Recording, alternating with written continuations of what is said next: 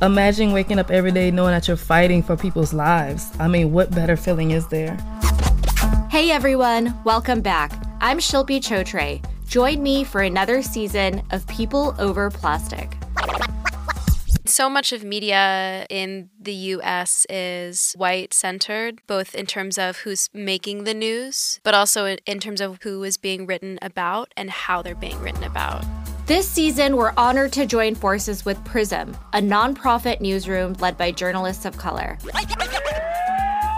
But the problem is the Police Foundation is spearheading this whole thing.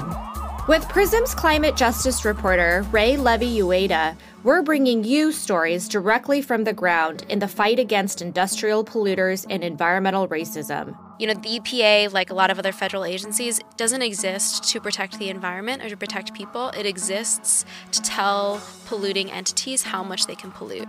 We're getting deep into questions like, what are the decades-old redlining policies, the failed lawsuits, and the closed-door corporate deals behind these fights? In short, how did we get here? You know, but we're not giving up. I mean, I learned a long time ago that you don't win fights by giving up. In a time of climate chaos, we're all desperate to find solutions to the issues that matter the most. The fight to save our environment and end systemic racism.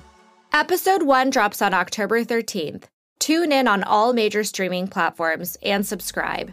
In the meantime, you can follow People Over Plastic and Prism on Instagram and Twitter. Talk to you soon.